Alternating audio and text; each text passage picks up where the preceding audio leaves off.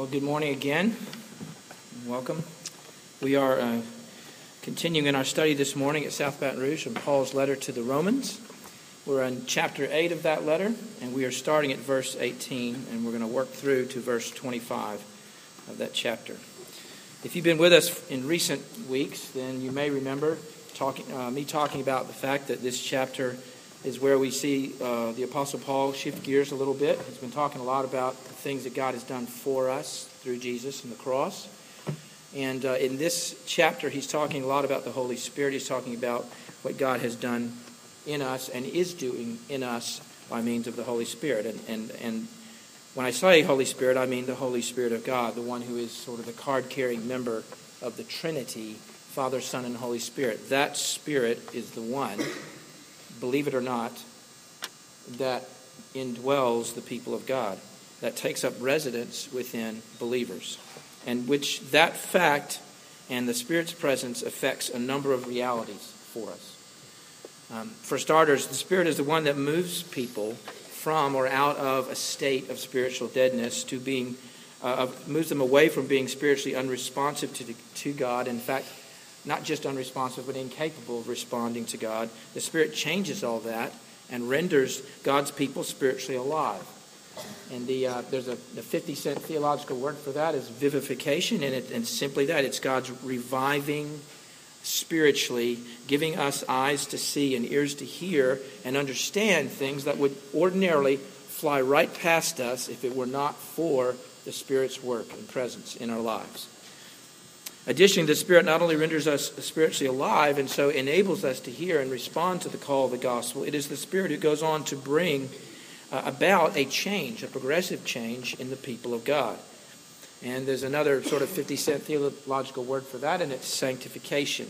And it's the process by which God brings about the kind of life and lifestyle and attitude and perspective that the law of God actually codifies and even requires, but the law by itself is powerless to produce those things within us. In short, the Spirit conforms us more and more to the image of Christ, causing us in an ever-increasing, but, it's important, it's always increasing, but never in this life completed fashion, causing us to resemble Jesus in our attitude and actions. So because that's the sort of impact the Spirit has on us, it can be rightly said that at the end of the day, it is the Spirit's presence in a person's life. It is the Spirit's presence that is the definitive indicator that we belong to God. We actually do belong to God. The Holy Spirit is God's mark. It's God's signature across our heart and our life that says that unambiguously we are His adopted children.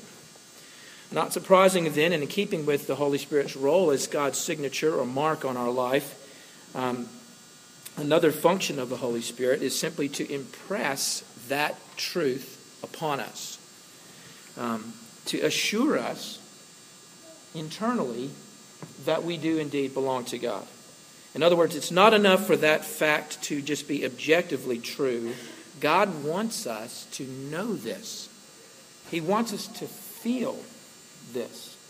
He wants us to take comfort in it and be delighted in that truth that we're His children. And it's the Holy Spirit's job to drive that truth home, so that we do know that and feel that and experience that we are His children, with all the rights and privileges and responsibilities that accrue to that.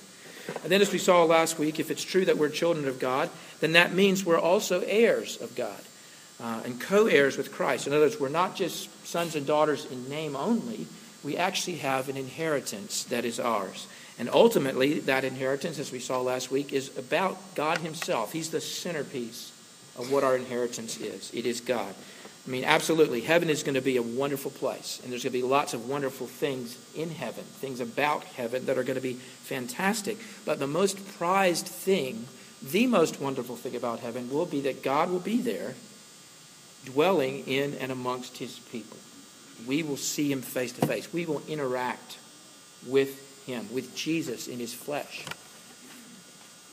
And in looking at all that, we saw that there's a provision attached to that reality. There's a provision attached in the passage to the fact of our being heirs. And the provision is, we saw this last week, is that we suffer with Him. We suffer with him in order that we will be glorified with him. And Paul's purpose in making that statement about our suffering and making that connection so strong as he does is not so that we'll sort of go out and look for ways to suffer then, but simply so that we will see the suffering that we inevitably will face in its proper context and see it in its proper light. So we don't have to go out and look for ways to suffer. It is going to happen for various reasons we saw, but we need a context, we need a framework for understanding what that's about, what that means. And Paul's giving us that.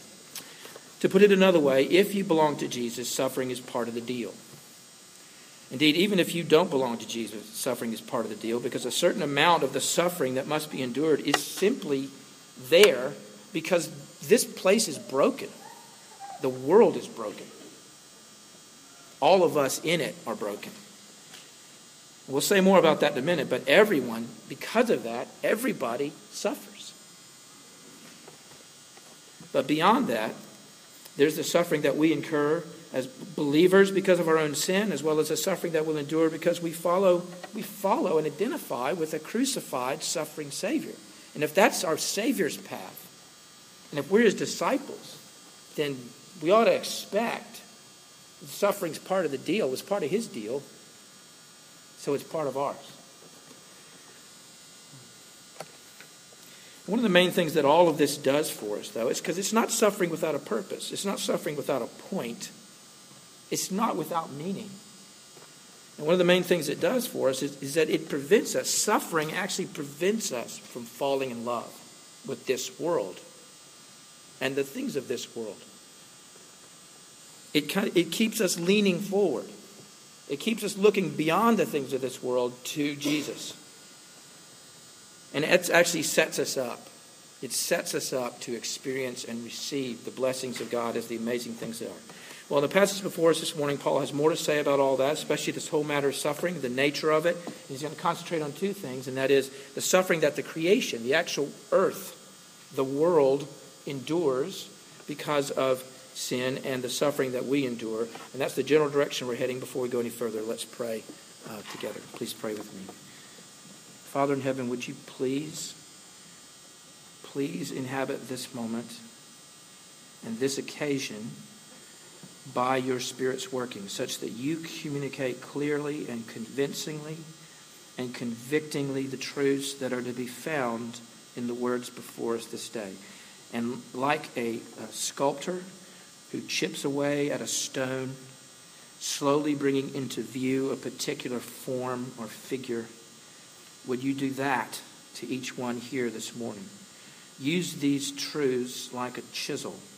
Chip away all those things about us that do not resemble the person and character of your Son, and leave us more and more like him in the aftermath. Would you do that? Would you do that in your good time? Would you do that in a way that's not so terrible and painful that it crushes us, but in a way that it certainly moves us forward? And we ask this in Jesus' name. Amen. Let's listen now to the passage starting at verse 18 of Romans 8. For I consider that the sufferings of this present time are not worth comparing with the glory that is to be revealed to us. For the creation waits with eager longing. The creation waits with eager longing for the revealing of the sons of God. For the creation was subjected to futility, not willingly, but because of him who subjected it, in hope that the creation itself will be set free from its bondage to corruption and obtain the freedom of the glory of the children of God. For we know that the whole creation has been groaning together in the pains of childbirth until now. And not only the creation, but we ourselves who have the first fruits of the Spirit groan inwardly as we wait eagerly for adoption as sons, the redemption of our bodies. For in this hope we were saved. Now hope that is seen is not hope, for who hopes for what he sees? But if we hope for what we do not see, we wait for it with patience. The first thing I want to draw your attention to in this passage is the waiting, the frustration, the groaning, in a word, the suffering of creation. Paul uses this literary technique of personification. He talks about the creation as if it's a person, and he uses the language of human emotion to try and describe the dysfunctionality and the brokenness of the world.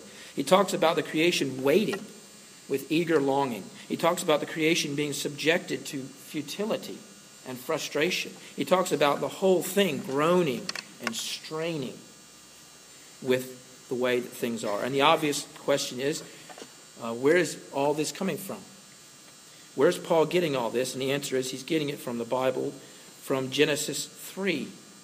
And what's going on there in Genesis 3, if you're not familiar, is simply this. Genesis 3 is where we find the fall of humankind into sin. The man and the woman both rebelled against God and so became corrupted and fallen and brought God's wrath upon themselves. And what happened to them in the midst of all of that did not just affect them. It affected all those whom they represented. As we saw in Romans 5, that's the entire human race. And can I just say, I cannot think of a single fact that has been better established historically than that one. Right? I mean, the proof of the universal brokenness of the human race is absolutely, historically, factually irrefutable. The proof of the universal effect of Adam's sin is beyond question. Just follow your Twitter feed for 5 minutes or 10 minutes. Follow any news feed, CNN news feed, for 10 minutes, and you'll hear stuff coming in from all over the place. There's no question about it. And so humankind, Adam and Eve, sinned, and one of the consequences of their fall into sin was that they brought about a judgment, a curse upon the man and the woman, which affected them, but not just them. It affected all of their descendants, the whole creation itself. Listen to the words of Genesis 3:17-19.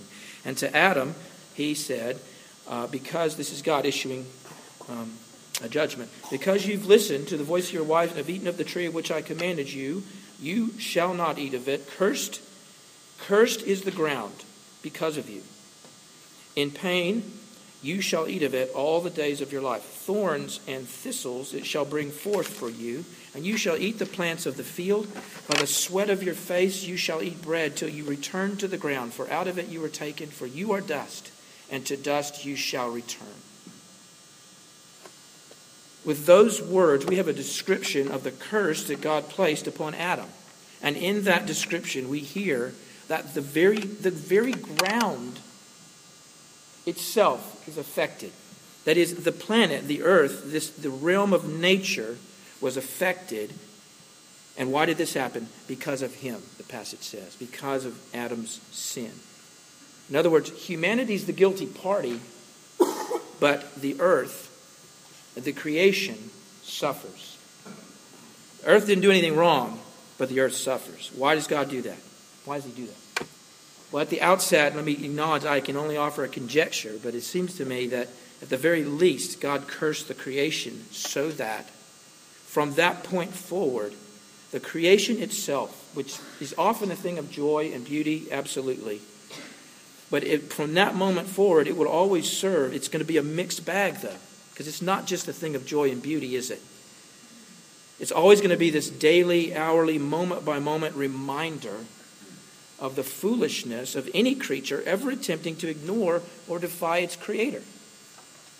And so it is that the creation, which originally was a pure paradise, it was nothing but joy and beauty, but it's not that anymore. Now the creation is an instrument of judgment by which humanity would experience daily, bodily, the curse of God, the consequence of sin, the effect of that decision to go that way.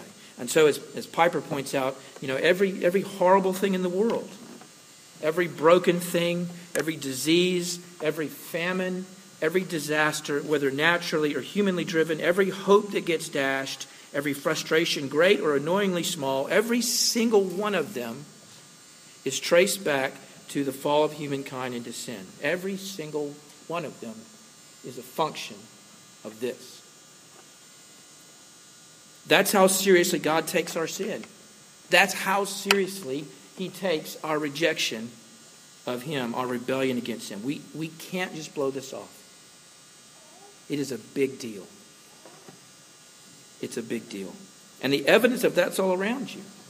The evidence is seen in a world that groans, that bears the marks of being cursed, a world that regularly frustrates our efforts to manage it, to simply obtain food from it, a world that screams through the megaphones of disease and famine and flood and tsunamis and rust and decay and just sheer entropy. Just this past week, there was a terrible earthquake in Pakistan. Hundreds of people died. They're still digging them out. What is that event? How should we see it?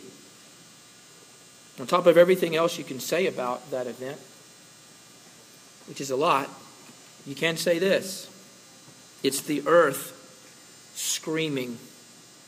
It is creation groaning under the weight of this curse that has been placed upon it. That's the first thing I want you to see, the frustration, the groaning, the suffering of creation itself because of human sin. The second thing I want you to see is not just the suffering that the creation endures, but also the suffering that we, as God's creatures, endure. Listen again to the passage. And not only the creation, but we ourselves who have the first fruits of the Spirit groan inwardly as we wait eagerly for adoption as sons, the redemption of our bodies. So if inanimate, personified creation is described as being frustrated and as straining and groaning and suffering, how much more would humankind itself be experiencing these things?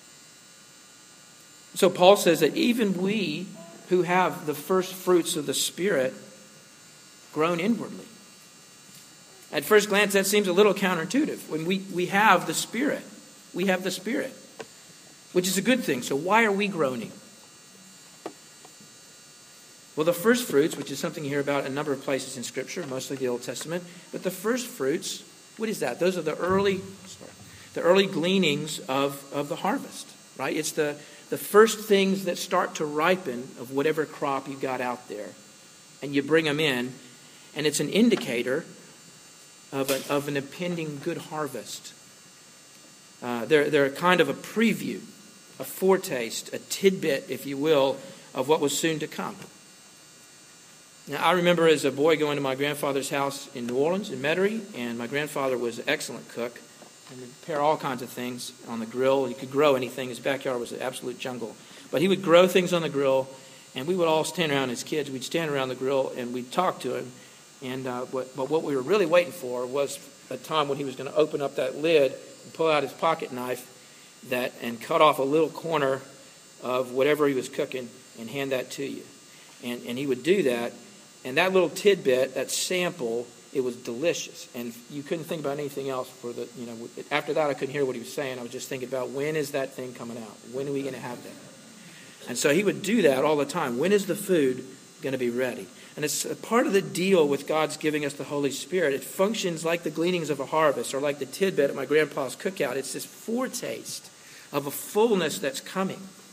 Right? It's the fruits, the gifts, the humility, the godly desires, the affection for the Lord. All of those things that the Spirit nurtures are meant to cause us to lean forward in anticipation for the fullness that is somewhere in front of us. And that's what the inward groaning that the passage speaks of is really all about.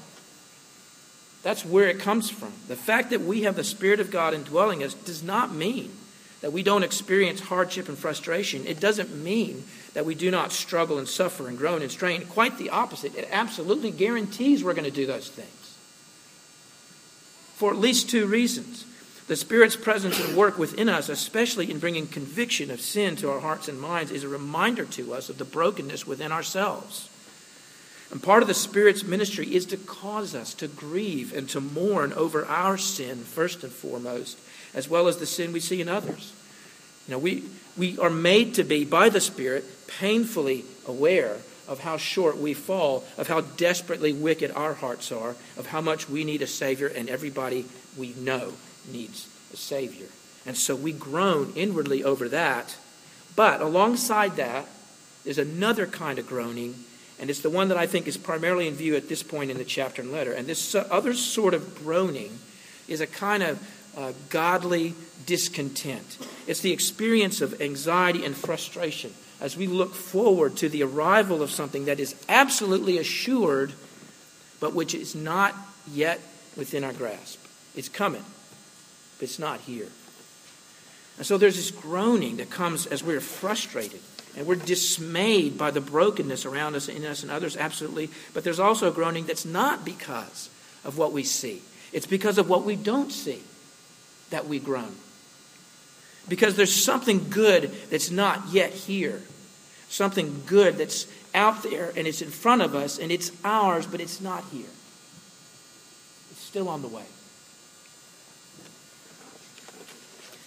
So the creation and its creatures are subject to frustration and futility.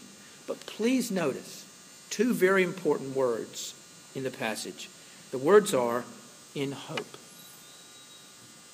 In hope. Paul says the creation was subjected to futility in hope. But hope for what? That the creation itself will be set free from its bondage to corruption and obtain the freedom of the glory of the children of God. In other words, the curse that God initiated and instituted, that judgment was not about vengeance and vitriol and God showing us who's boss. It was ultimately something that had in view a hopeful, a ultimate thing, even if it was a long way down the road, but it had in view a hopeful ultimate outcome. And Paul says that the judgment that fell, the curse that was administered, was done in hope. Hope for the creation itself, hope for those that are God's people, his creatures. Right? God has good plans and intentions and purposes, even as he instituted the curse that he did. Now don't get thrown, right? Don't get thrown by this language of hope. The fact that God instituted this curse in hope does not mean that God was not certain of what he was doing. It doesn't mean that God was sitting there unsure of what the outcome would be. The language of hope is used not as a description of God's state of mind. It's used for our benefit. Because that is how we, right? That's how we are going to get through this. It's how we're going to experience this. How we're going to have to experience this to get through this. It's something we got to wait for. Something that we're often going to be frustrated about. You know, we live out our entire lives under this curse, experiencing this curse. We feel it. We feel the power of this, don't you? I feel the power of this every day. It's all around us. It's deep inside of us. But the effect of it for we who are his is not to beat us down or crush us. It's to remind us of what happened, of the terrible consequences of sin. It's to cause us to look past this world and this life to one that's coming. To not settle for the trivial things that this broken world can offer us. It's meant to make us lean and strain and stretch our necks, look toward the horizon, wait for that light to start breaking across the landscape. It's the language of hope, but in God's economy, hope is a dead certainty. It's a sure hope. So we have the historical reality to look at back of Jesus on the cross that has absolutely secured our hopes. And we have this first fruit, this sort of tidbit of the Spirit's presence and working. But what is it in the passage? What is the sign that is the last installment's about to be given? That the fullness is about to be given to us. That God's going to finish what he's secured in Jesus and started by the Spirit. What is it we're waiting for? And the passage ties it to this. It ties it to the redemption of our bodies. Listen to the passage again. And not only the creation, but we ourselves who have the first fruits of the Spirit groan inwardly as we wait eagerly for adoption as sons, the redemption of our bodies. For in this hope we were saved. Remember last week we talked about the glory that is being revealed to us, that's in front of us, it's going to be revealed when Jesus comes back. Well, there's more to it than that. Because not only is it revealed to us, But that glory is going to involve us. That's what these words are telling us. We're going to be caught up in it. We're going to share in it at some level. His full glory, when he comes, will be revealed to us, and in that same moment, we will be glorified through the transformation of or reception of our resurrection bodies. Right? And this is where the hope comes in. The hope, the sure hope of what is before us, what is on the way, is a thing that pulls us through the muck and the mire of this present reality. This is the lifeline that helps us get through it all. This is where the language in the passage of birth pains is helpful. Right? Paul talks about the whole creation groaning together in the pains of childbirth. And has in view that situation, where in childbirth, where you've got pain and difficulty, but there's this happy result at the end most of the time. But in a broken world, not always.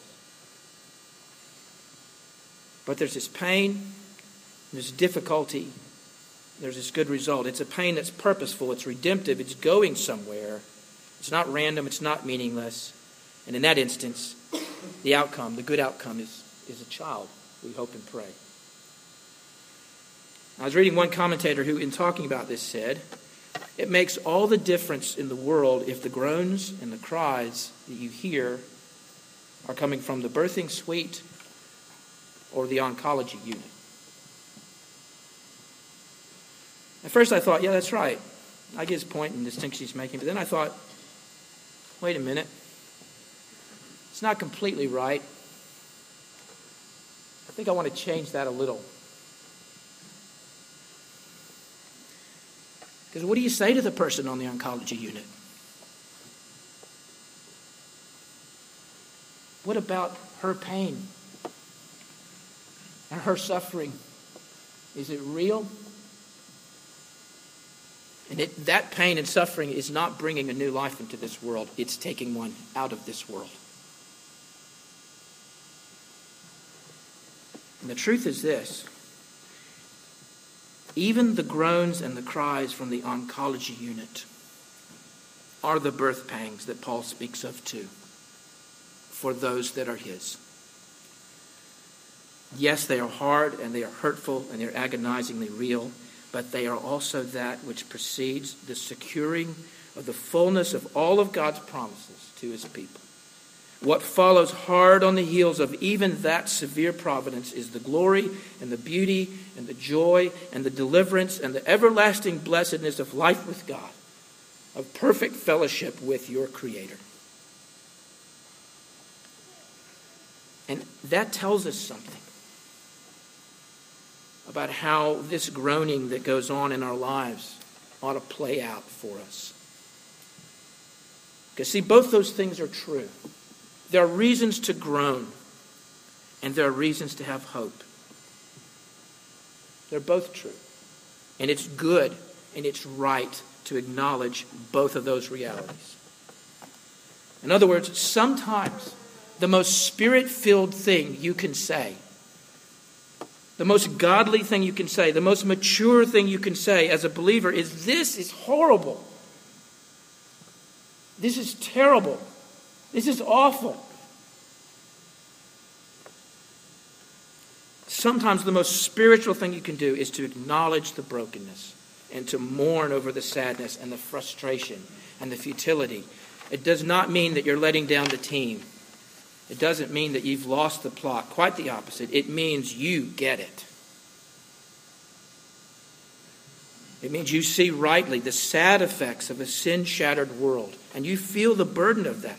Indeed, it would be deeply unspiritual and immature not to see things as they are.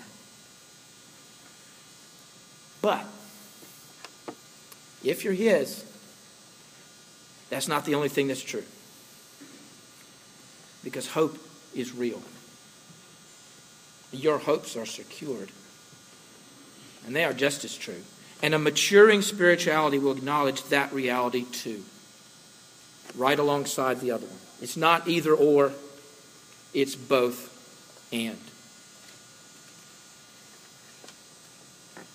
And so if our perception of the world's brokenness, if all that produces within us is grumbling and complaining and cynicism and blackness, if all it leads to within us is self-pity and self-absorption, then at that point we are letting down the team.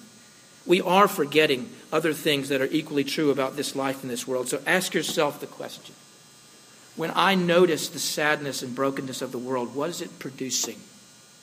What is it producing within me? What is my groaning producing? What does it result in? A mere wringing of the hands? Throwing up the hands, crying, woe is me? Are my groanings redemptive? Or are they just pathetic? Does it drive me to my knees? Does it turn me to my Savior? Or does it just create a wedge between me and Him?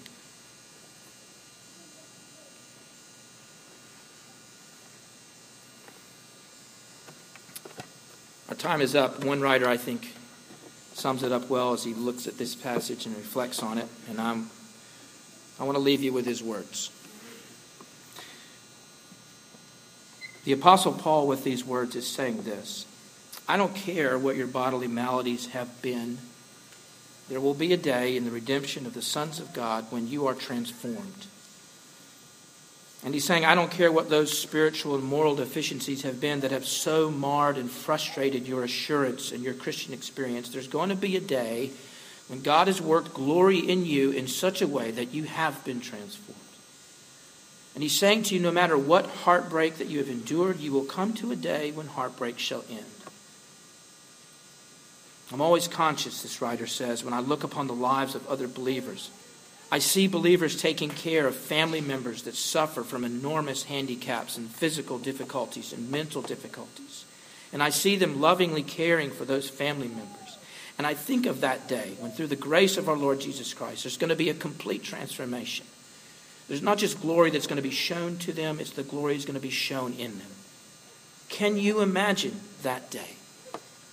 And there's going to be a day when every believer who's been frustrated by sin, the believer knows what we ought to be in Christ, and yet we never live up to what we know we ought to be in Christ. And there's this frustration that we live with, and it's within us, and it's all around us. And suddenly, there's going to be a day, there is going to be a day, when it is no longer there. And that is going to be some kind of day. And it's going to be a day that starts and it never finishes. It just goes on. Let's pray.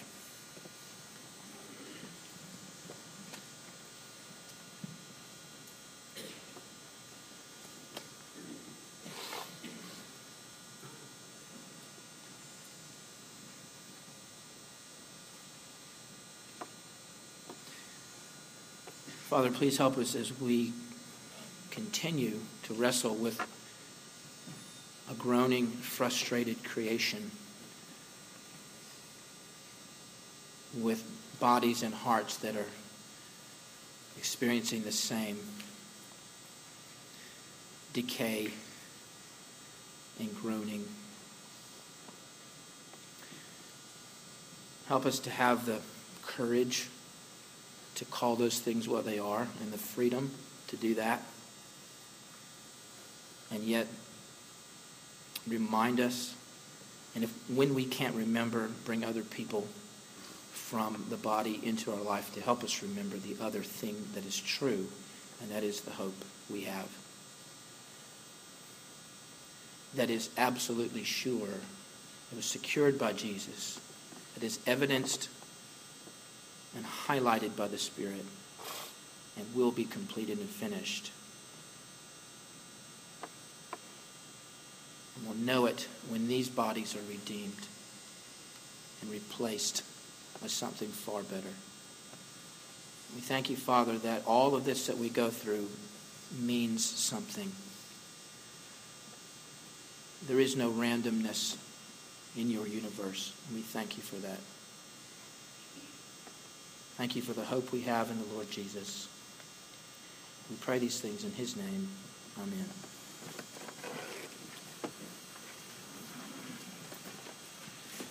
Well, I'll take up a offering for those who want to support the work of this church or various ministries through this church.